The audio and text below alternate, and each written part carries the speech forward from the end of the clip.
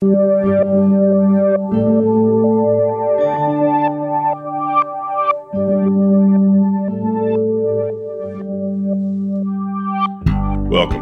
to The American Vandal, a podcast from the Center for Mark Twain Studies at Elmira College.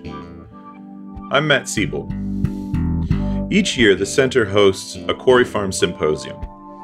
On the property where Samuel Clemens and his family spent their summers, and where Mark Twain wrote Adventures of Huckleberry Finn, and much more, a small group of scholars gather to share work and converse.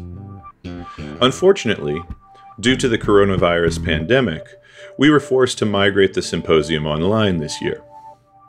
You can view all of the presentations on our YouTube channel, or by visiting the events menu at marktwainstudies.org, or you can follow the link in the show notes. Today I'm talking with the organizer of the 2020 Quarry Farm Symposium, Dr. Judith Yaross Lee, who also wrote the essay upon which it is based, also available in the program, downloadable at marktwainstudies.org. Dr. Lee recently retired from Ohio University, where she was a distinguished professor of communication studies and director of the Central Region Humanities Center. She is one of our foremost scholars in American humor studies, having served for many years on the boards of the American Humor Studies Association and its journal, Studies in American Humor, which she edited from 2014 to 2018. She has written books on the humor of the New Yorker magazine and Garrison Keillor. In 2013, she published Twain's Brand, Humor in Contemporary American Culture, one of the most important works of the last decade in Twain studies. Her most recent book, co-edited with John Bird, is a collection of essays on Mad magazine, titled Seeing Mad, which is scheduled for publication from University of Missouri Press next month, and is currently available for pre-order. But today, we're talking about her work in progress, a project which she has been pondering for at least 2 decades, and which, as she will discuss, is an attempt to synthesize several, sometimes competing paradigms in American humor studies. Here's Judith Yaross Lee on American humor and matters of empire.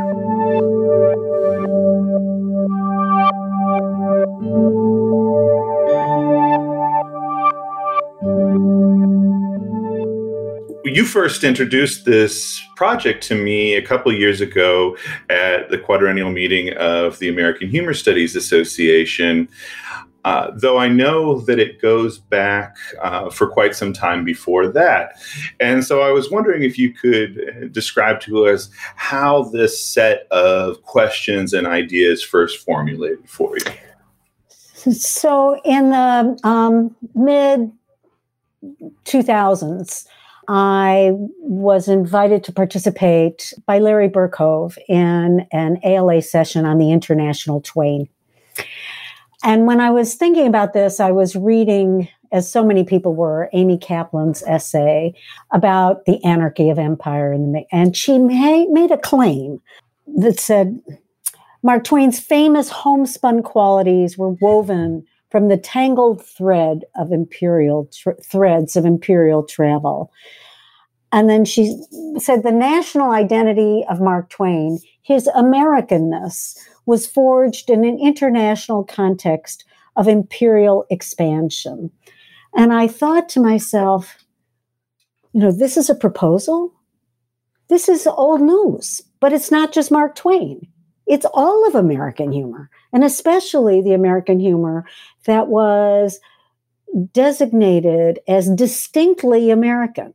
That is, the whole idea of distinctive Americanness in American literature and especially in American literary humor was always, from the very beginning, American in contrast and comparison with its English, that is, British counterparts.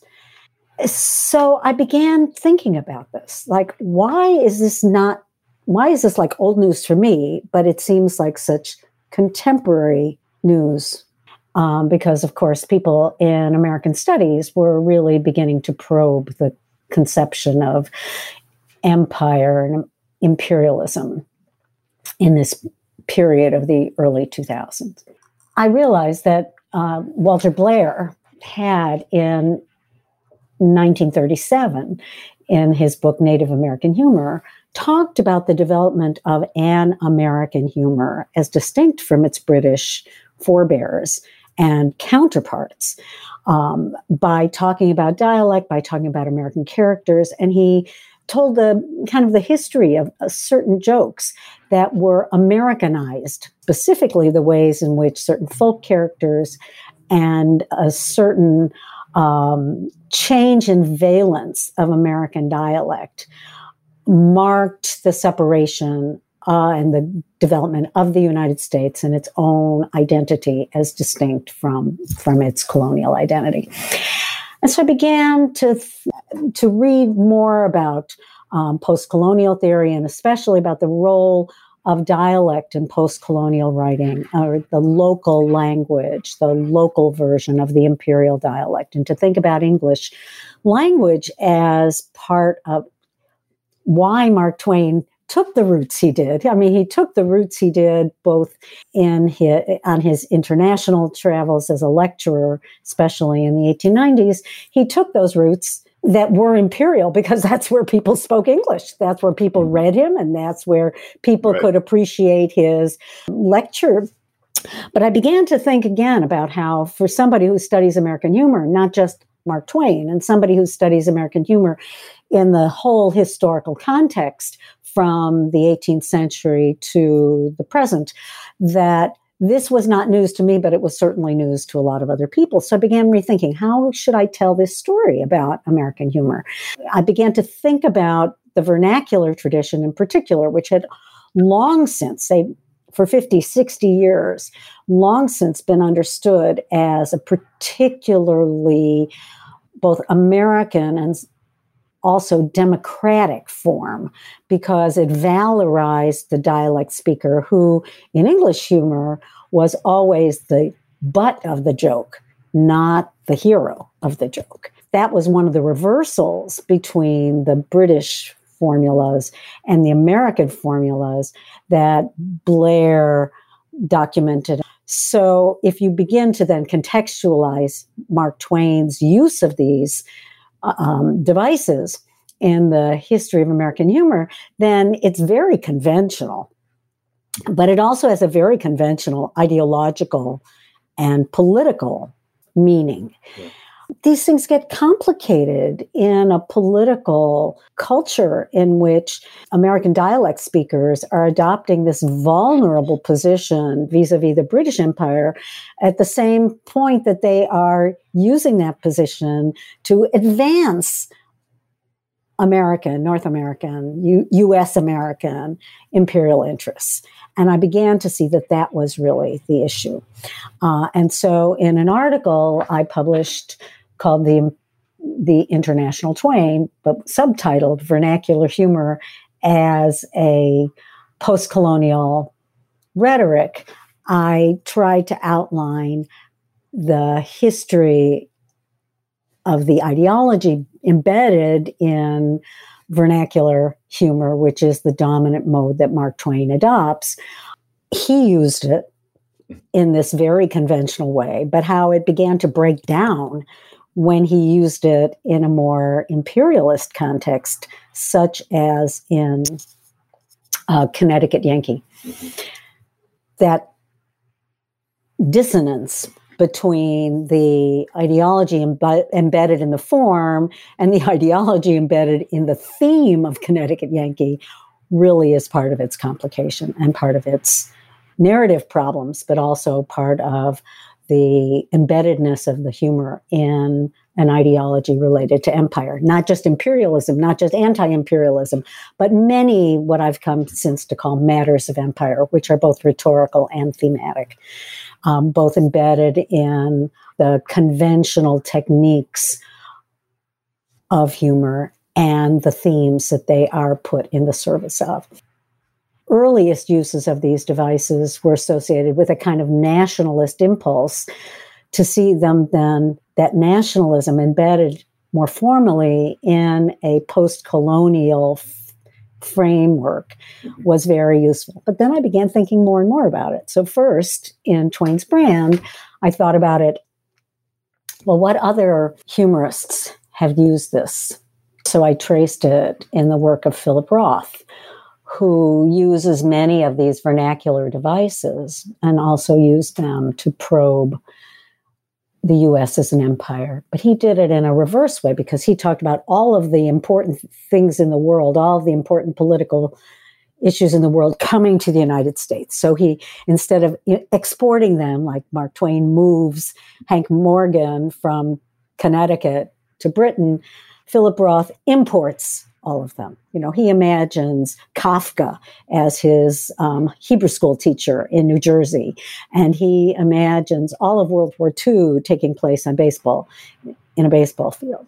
Part of what's so interesting about how you're conceiving of the matters of empire is that I think traditionally or conventionally, when we tell the narrative of cultural imperialism, it is a dominant Western culture that is imparting its values through its forms upon native and often global South nations. This is the story that Ngugi wa Thiong'o tells in Decolonizing the Mind, right? That it's the English language, right, that becomes the tool by which colonization happens.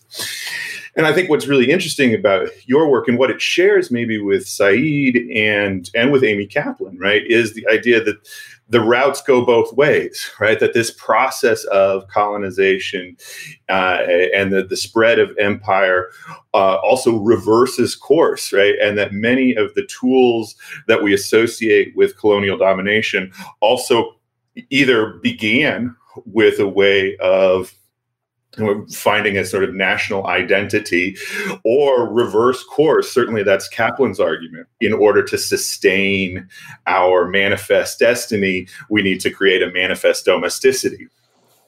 Yeah. And I guess the reason that vectors appeals to me more than routes is that I want to think not only about territory, but about rhetorical influence.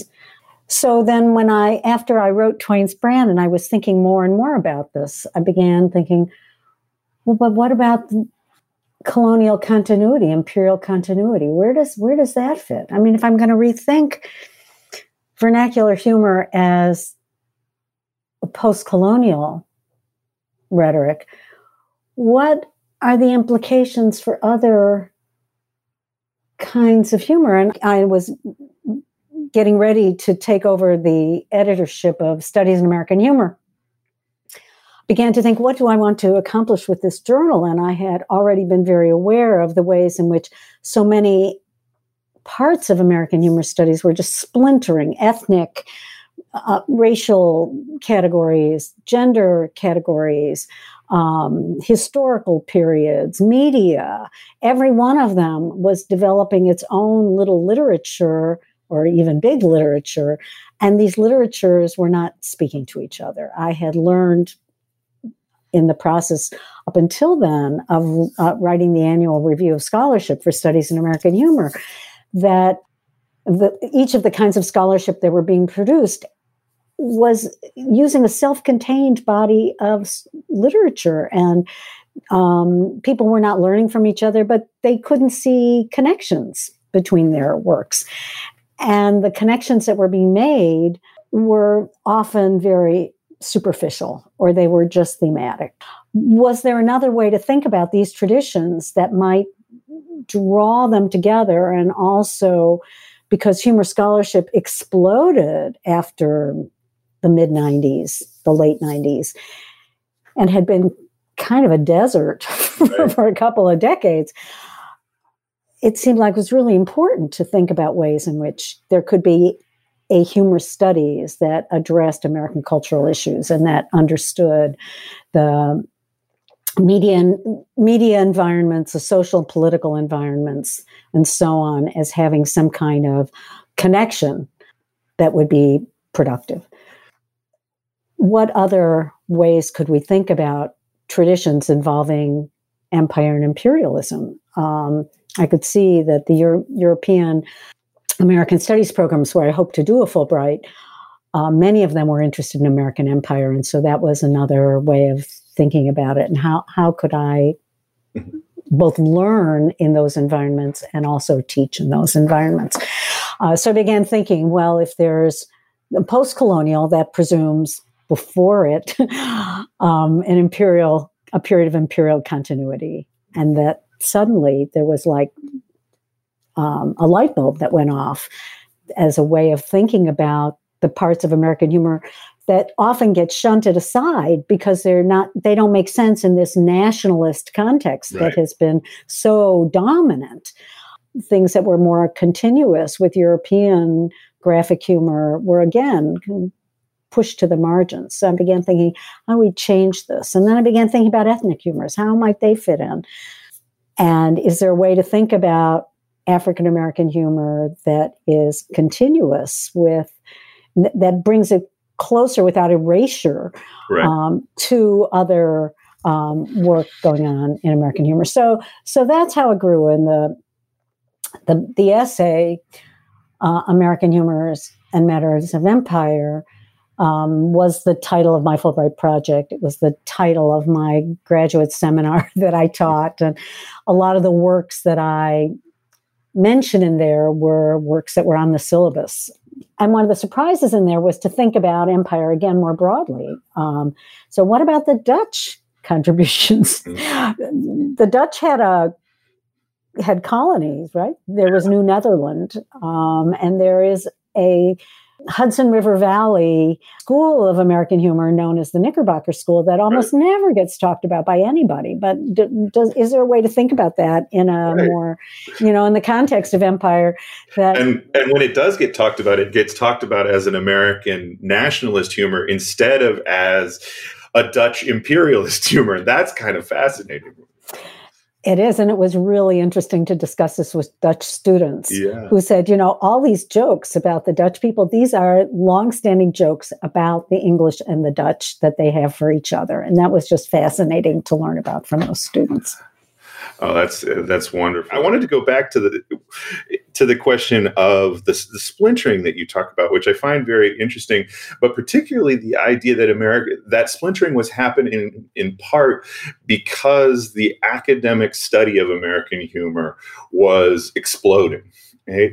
And you suggest that sort of started in the 1990s. You started to see this subfield of, American studies or of American literature suddenly having an attention that it did not have for most of the 20th century. What do you think brought about that sort of rise in scholarly interest in humor as an aesthetic, as a politics, as a field of study? In the 1960s, American studies was a very small interdisciplinary field. The growth and expansion of the professorate, the greater legitimacy of popular culture studies in particular, I think, are really important in the growth of American humor studies. I was cautioned when I wanted to write a dissertation on American humor. I was cautioned that I would be seen as a lightweight. And so I better develop at least one special field in a really heavy-hitting field. So I did one in theory, rhetorical theory, for which I'm always grateful because that's how I got a job. Yeah. Teaching theory. I taught theory for 30 years. But I only recently became a theorist. So that's kind of interesting. As part of that, growth and interest in American popular culture studies, associated with that was the growth of gender studies, minority studies of various kinds, greater respect, diversity of the faculties, diversity of fields of study in the humanities. Media studies seems to be something that is now very linked to humor studies. Yeah. Yeah, there were no media studies when I was in college. There were almost no ethnic studies when I was in college. I mean, I took the very first course in what was then called Black American Lit at Oberlin College in 1968 or 69. I mean, it's a long time ago. And there was a rebellion because the students in the course, it was a very diverse group of students. Oberlin was a pretty diverse and politically radical place in the 60s. Students were outraged that the professor was white. But then there were no black, there were only a handful of black faculty in those days. And Oberlin, again, was a pretty open place. And American literature didn't have high status. Right. And so I think the growth of respectability of American cultural studies, the growth of cultural studies, right, per se, the growth in theory, all of those things have gone into making humor studies more salient. There was in the 60s a very great sense of life is absurd.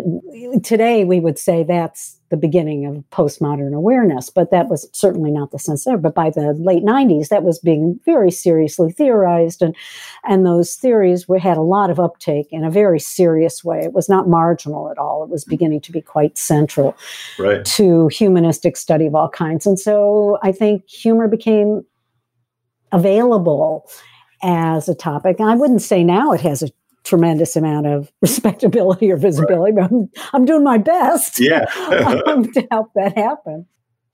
A timeline that you just gave, one of the things that stuck out to me is that a lot of the fields of inquiry that you see growing between the 60s and the 90s have been shrinking in the last 2 decades, right? Certainly, the exception maybe being media studies, but certainly, African-American studies departments are under siege. American studies departments are under siege. Right. Speaking as somebody who was in college in the 1990s, the American Studies Department at WashU, where I was the first part of the first class to go through that. That was a new department when I was there in the late 90s.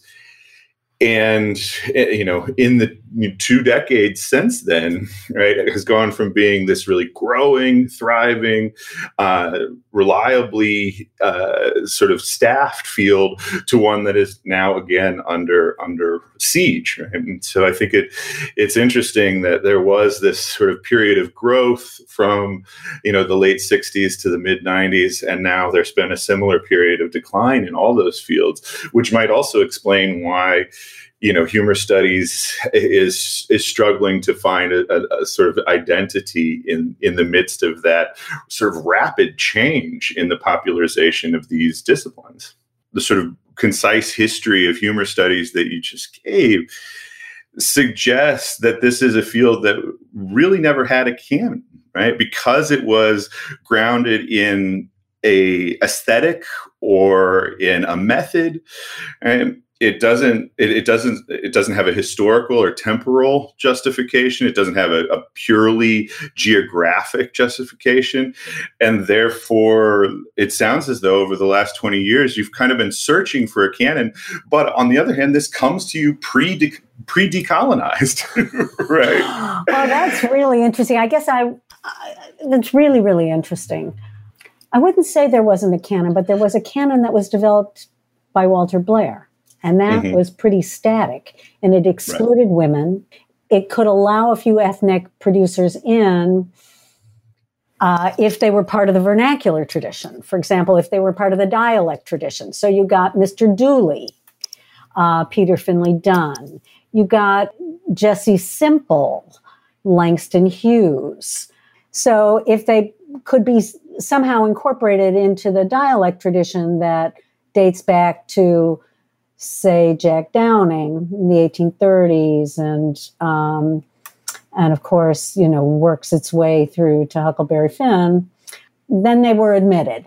And you could squeeze some women in there too. But you couldn't squeeze too many women in there. You had no place for somebody like Carolyn Wells, who did poetry. You had no room for unless you began to look at satire, and satire became somehow this different tradition. Then if you looked at satire, then you could have Fanny Fern, maybe, and you could bring in a few others.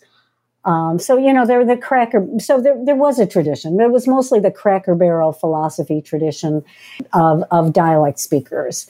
But of course, that did nothing to bring in film.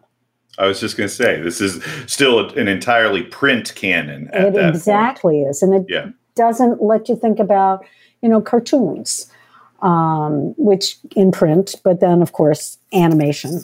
Right. So all of that is separate. So yeah, I guess you're right. I'm trying to decolonize the canon while I'm building it. Right. Yeah. I hadn't thought about that. It does feel like there is a kind of cross objectives there that is really interesting and also reminds us that one of the things we need in our scholarship is some sense of community, some sense that we are speaking to an audience, that we are part of a critical community, that we have shared interests. And as you said, it doesn't always mean expecting that many people are reading our work, but it does mean that that a journal like American Humor Studies or a conference, right, you're going to see people who have a set of shared interests, have been doing some similar reading. And it sounds like that was not necessarily there for a period of this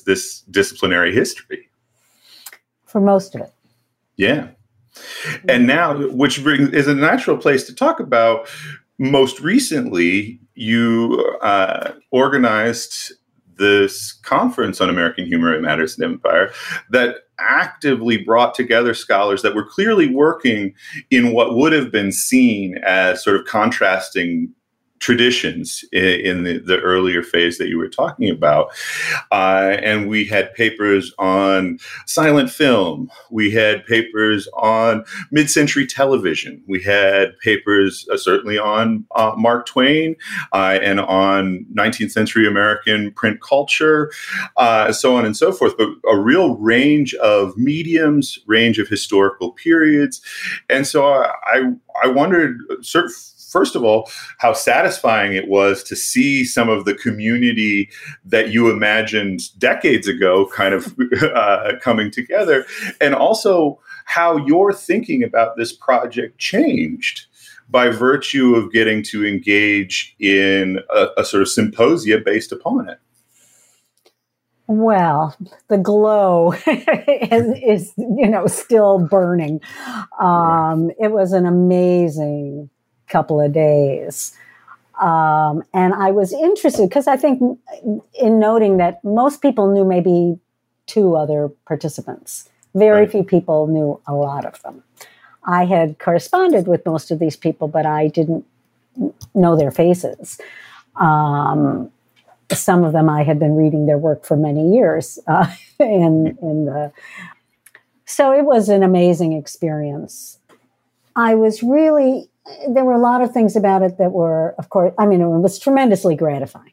Let's just start there. If for most of your time, most of your life as a scholar, throughout my whole arc, you feel like a lot of what you write is a message in a bottle, which may or may not get picked up. To have really smart people whose work I admire jumping off from my work, if not engaging it directly. What a thrill. You just can't bottle that.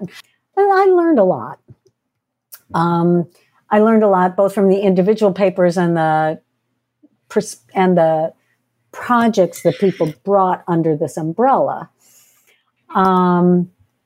And so, for example, your paper, which I thought was really so interesting and engaged me because, of course, I've done some work myself on King Leopold's soliloquy. So we have to have a conversation about that some other time. Yeah.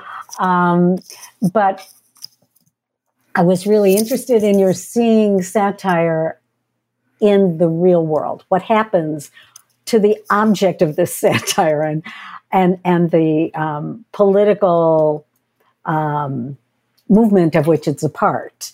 And so that really gets beyond what James Carone talks about the satire two-step, which is, first you laugh and then you think.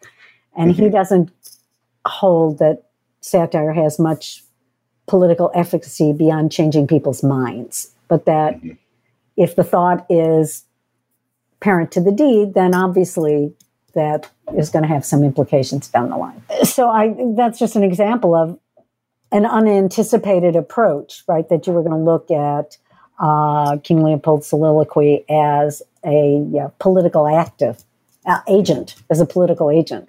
The satyr having agency in the political world related to the imperialism of Belgium in the Congo. So I thought that was really interesting, and gave me things to think about.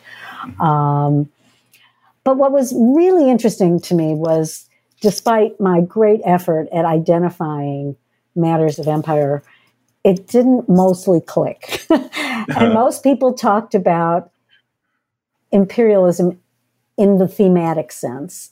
And Jim Carone was an exception there. So was Maggie Hennefeld in her discussion of slapstick as a metaphor for anarchy and challenges to patriarchal hegemony and its relation to World War I. So I thought, those were really intriguing distinctions. And the paper by Linda and Kate Morris about Native American, which was very much focused on the rhetorical ways in which he is contesting empire from a post-colonial perspective. Absolutely. But most people talk about imperialism in a thematic sense. And mostly they talked about anti-imperialism. And that just really gets at Americans' real discomfort at accepting both settler colonialism as an imperial activity and our integration of ethnic cultures as and African Americans and Native Americans as colonial acts. That was a big lesson for me. Was that the matters of empire peace is a pretty heavy lift from its rhetorical perspective. Yeah, I think let's follow up on that. And just, what do you think is the distinction between treating empire as a matter and treating it as a theme? Because I think that this is a difficult thing for us to grapple with, but I also think it's really important. And it's not saying that they are mutually exclusive. They are not mutually exclusive, because to think about it as a rhetorical material. So when I talk about matters, I really want to talk about the materials out of which you make humor. So you make humor out of. So take. I'm thinking about the Morris's work on the Monkmans right now because I'm fascinating. Yes. And by the way, you can go see this presentation yourself at marktwainstudies.org, and some amazing paintings, primarily, that are sort of taking the Western art tradition and kind of inverting it in interesting ways to integrate a sort of satirical Native American trickster identity. When we think about Native American art, we just elude the fact that Kent Monkman is working in oil painting. Well, oil painting is a European art tradition. Right. He's not producing indigenous vernacular art. Right? I mean, he's producing European monumental history paintings from a native point of view. Right. And he wants to queer that relationship in all kinds of ways. So the matters then include his native, the native character figures on his canvases. It figures certainly the the scenes that he's importing and the iconography that he's importing from European art. It includes the fact that he's doing oil paintings on canvas in these monumental sizes in a tradition that has a name, history painting. And all of that, those are European matters. This is a hybrid production. But he's bringing a post-colonial sensibility to it because he is inverting who the heroes are. He's reversing the heroism. His Indians are very modern. So he's got them dressed up in headdresses and so on to mock. I mean, it's a parody of the European idea of an Indian as this serene chief wearing. And so, but this macho figure is now queer and androgynous often, wearing high heels and bedecked with other modern, their modern artifacts populating the canvases, motorcycles and all kinds of other things. If a native art, there's a thing I was looking at today, one of Monkman's paintings, artist and model, and the model is a European American who's been shot with arrows and is tied to a tree and has a 19th century camera at his feet.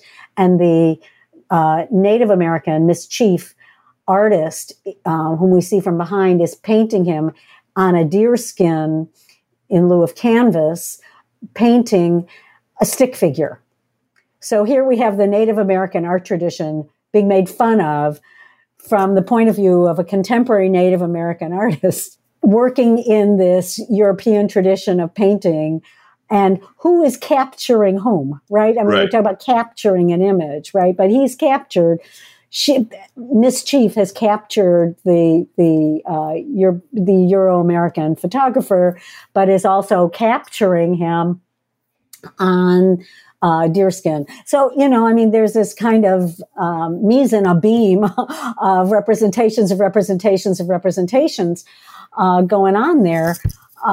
But to just say this is Native American humor without, I think there's a lot to be gained by thinking about it in terms of settler colonialism, resistance to said colonialism, and yet saying you don't have the right to represent what a Native person is or looks like. I'm going to represent that, and I'm going to take some of the matters of Indian representation, including the headdress, the feathers, and all that. I'm going to turn it into a boa. I'm going to turn it into, other kinds of things. I'm going to queer it in all kinds of ways. So the matters are all of those representational devices and the forms that they take. That's the matter out of which you make the painting, right?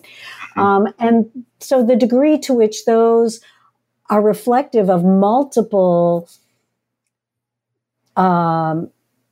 cultural traditions, and how the power and how the vectors of approval, critique, and so on are employed is what I think you get by thinking about it in terms of matters of empire, because this whole production wouldn't exist if if the European invasion had not taken place, and if the Europeans hadn't claimed the right to represent Native peoples in certain ways and to choose how they represented them, and as this vanishing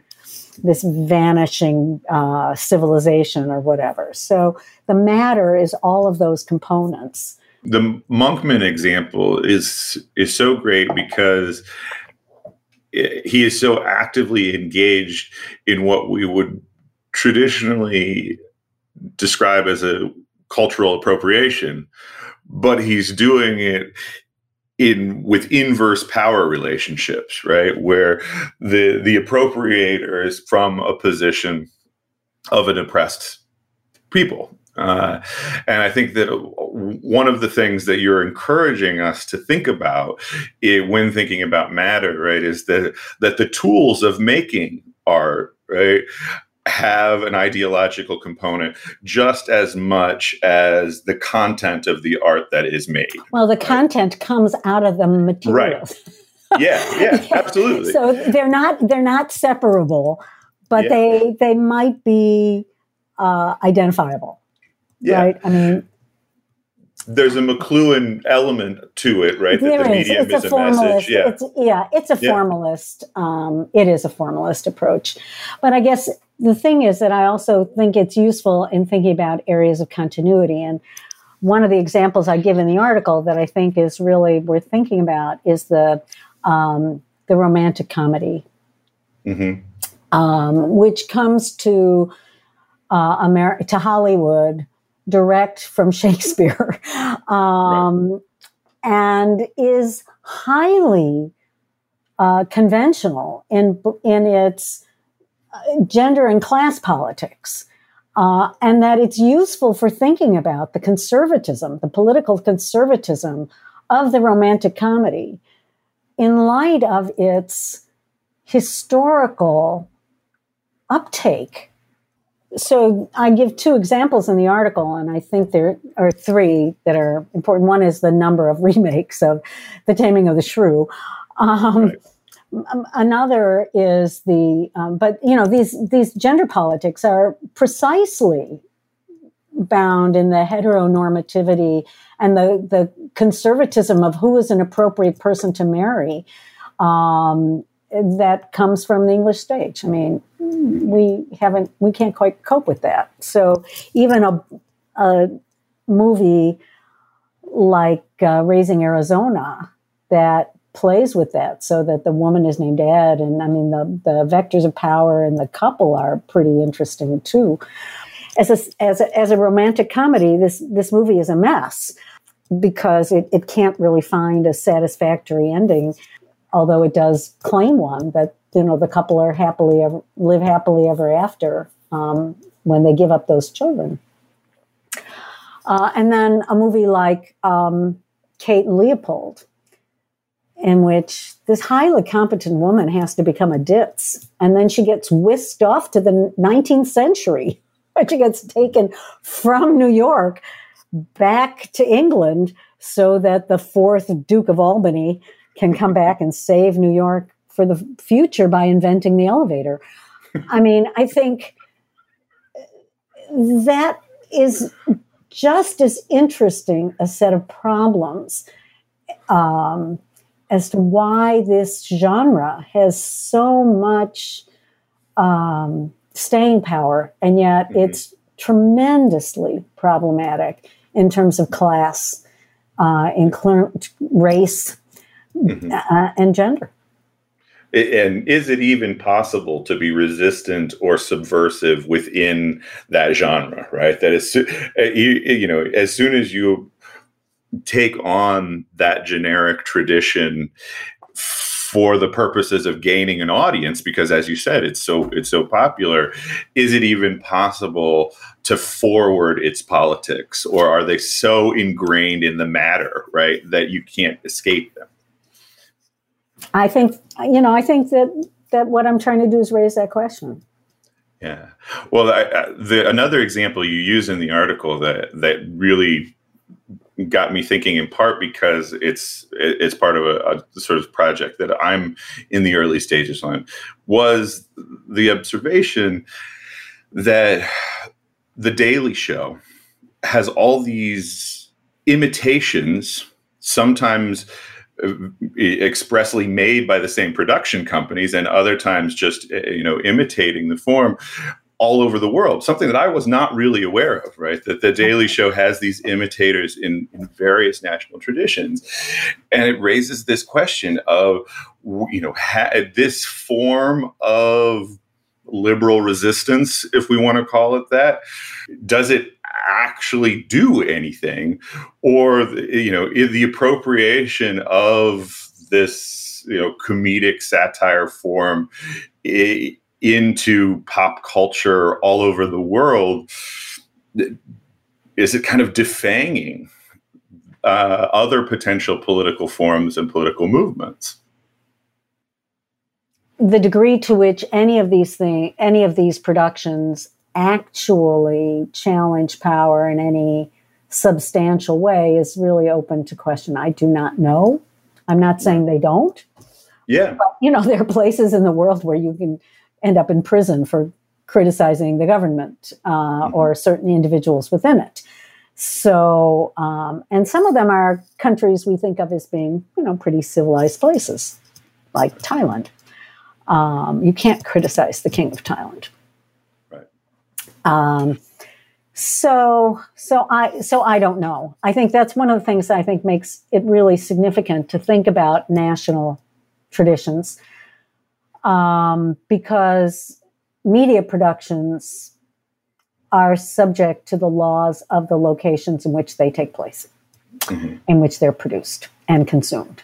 So we do have all kinds of First Amendment protections here that do not exist in a lot of other places. And yet we also have restrictions here that do not exist in other places. So, you can do anything on cable, but you can't necessarily do anything on broadcast TV, because broadcast TV is subject to oversight by the FCC because they use the public airwaves, and the Communication Acts of 1934 does not cover cable. Cable is exempt from those.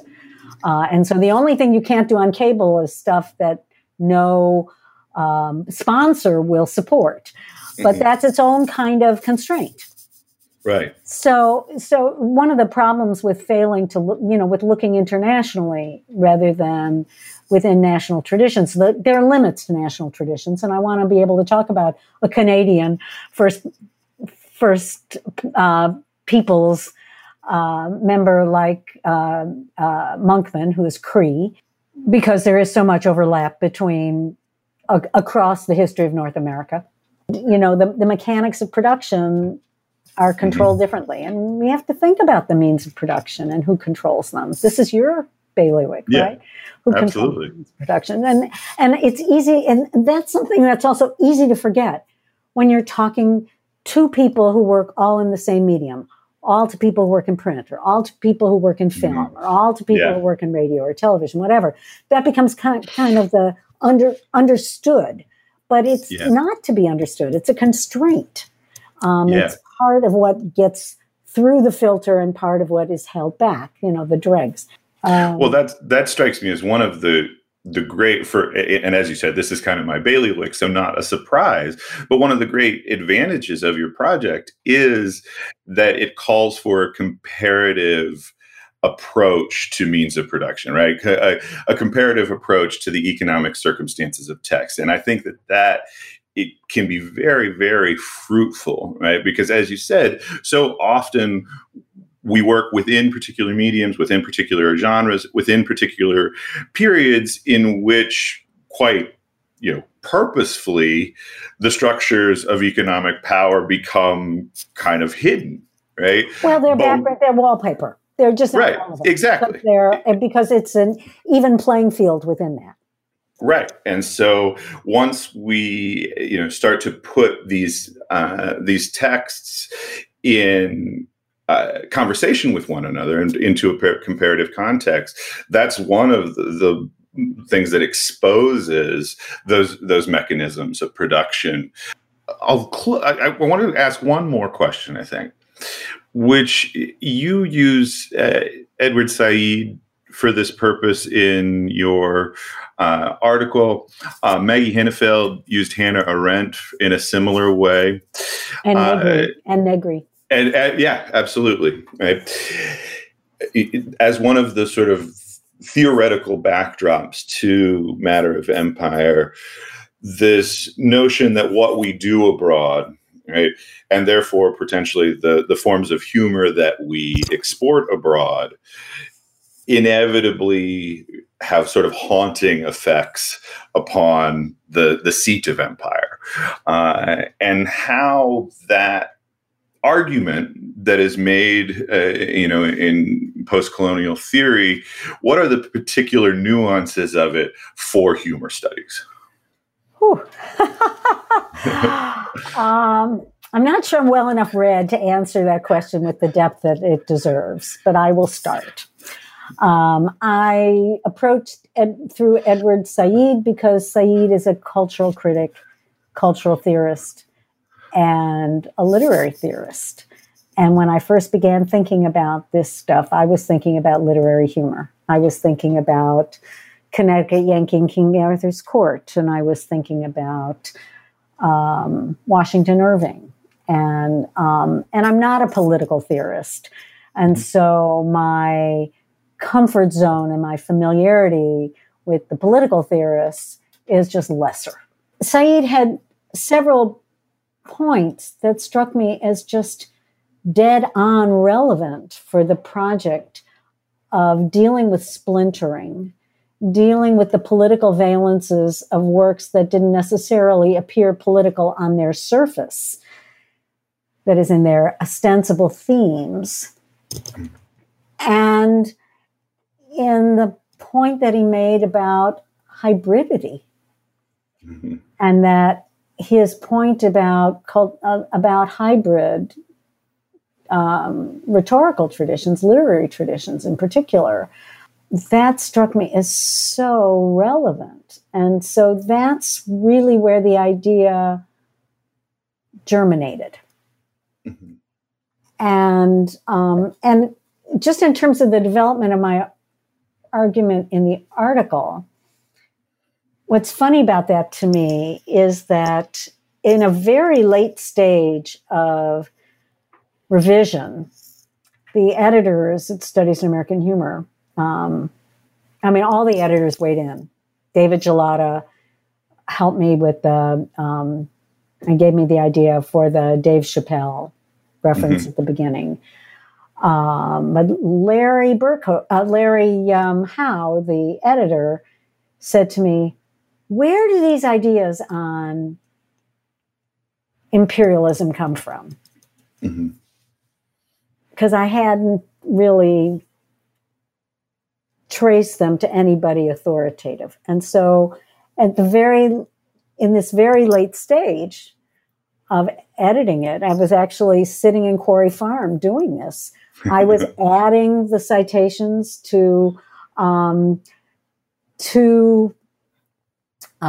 Said, and I had brought a copy of Cultural Imperialism with me to Elmira, to Quarry Farm, for the precise purpose of answering that question, because I knew it came from there, and documenting the three main points, the pillars of my argument that came from there. But they were so deeply interiorized already that I hadn't really thought about where they came from. And the other editor, James Carone, asked me, "Well, when does the American Empire start anyway?"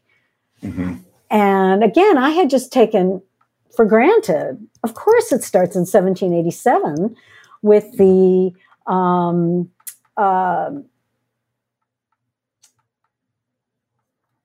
Northwest Territory Ordinance. Of course, it starts there. Of course, it starts there because for 30 years, a monument to the Northwest Territory Ordinance sat across the street from my office in Athens, Ohio, because Ohio University was the founding of Ohio University is traced to that ordinance. And of course, because I studied the history of the Midwest and I was director of a center of Midwestern culture, of course, I understood that what was known as the Western Reserve was a colony, which is, northern Ohio and parts of Indiana and Michigan. I mean, that was a colony of Connecticut. Right. And defined as such by then. And Athens, Ohio was founded by Revolutionary War veterans who came and started the university in the town and founded the town of Marietta because there was no money to pay them for their service in the Revolutionary Army. So of course it started in 1787, but, I hadn't thought to say that. So I think it makes a huge difference when you think about American Empire as is antedating the Constitution. Yeah. Right. That in throwing off the yoke of colonial rule from the Britons, we were immediately beginning our own. Yes. Right? Simultaneously. Yeah, absolutely. Yeah. I think that's, I think that gets you away then from thinking of Mark Twain and the anti-imperialists as being so central to an idea of the American Empire, starting in 1898 Right. with the Spanish-American War, because it's hidden in plain sight, the American Empire. Yeah, right. That the various what we now see as sort of border disputes or domestic conflicts that lead up to the Civil War should probably be read as colonial wars or imperial wars, They right? should. But what's interesting is that even American historians did not see them in this way until very recently. So a historian named Peter Onuff wrote the definitive work on the Northwest Territory Ordinance, and it came out in the 80s, or maybe even, I think it came out in the 80s, the 200th anniversary of the ordinance. And nowhere in there does he talk about it as an imperial document. Nowhere. Mm-hmm. But when the revised edition came out more recently, he does. Yeah. There's a new preface to it in which he recognizes it. So it took the theoretical work of people like Said and Negri and all the rest, and in American Studies, John Rowe and Amy Kaplan, Donald Pease. I mean, a lot of people have been working on this for the past 20 years. Plus, it took that work of cultural studies to move back into American history, for people to reevaluate what they were seeing. Although as far back as 1948, we have the classic article on Jefferson and the Empire of Liberty. So it's not like it was not there.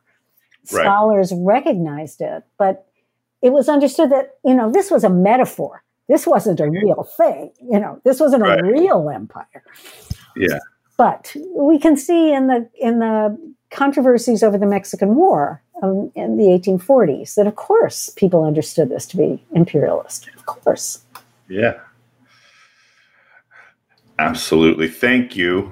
I've been talking with Judith Yaross Lee about American humor in matters of empire. Her essay on that topic is available at marktwainstudies.org, as well as all of the talks associated with the symposium she organized just 1 month ago. Thank you very much for being with us, Judith. Thank you, Matt. This is wonderful.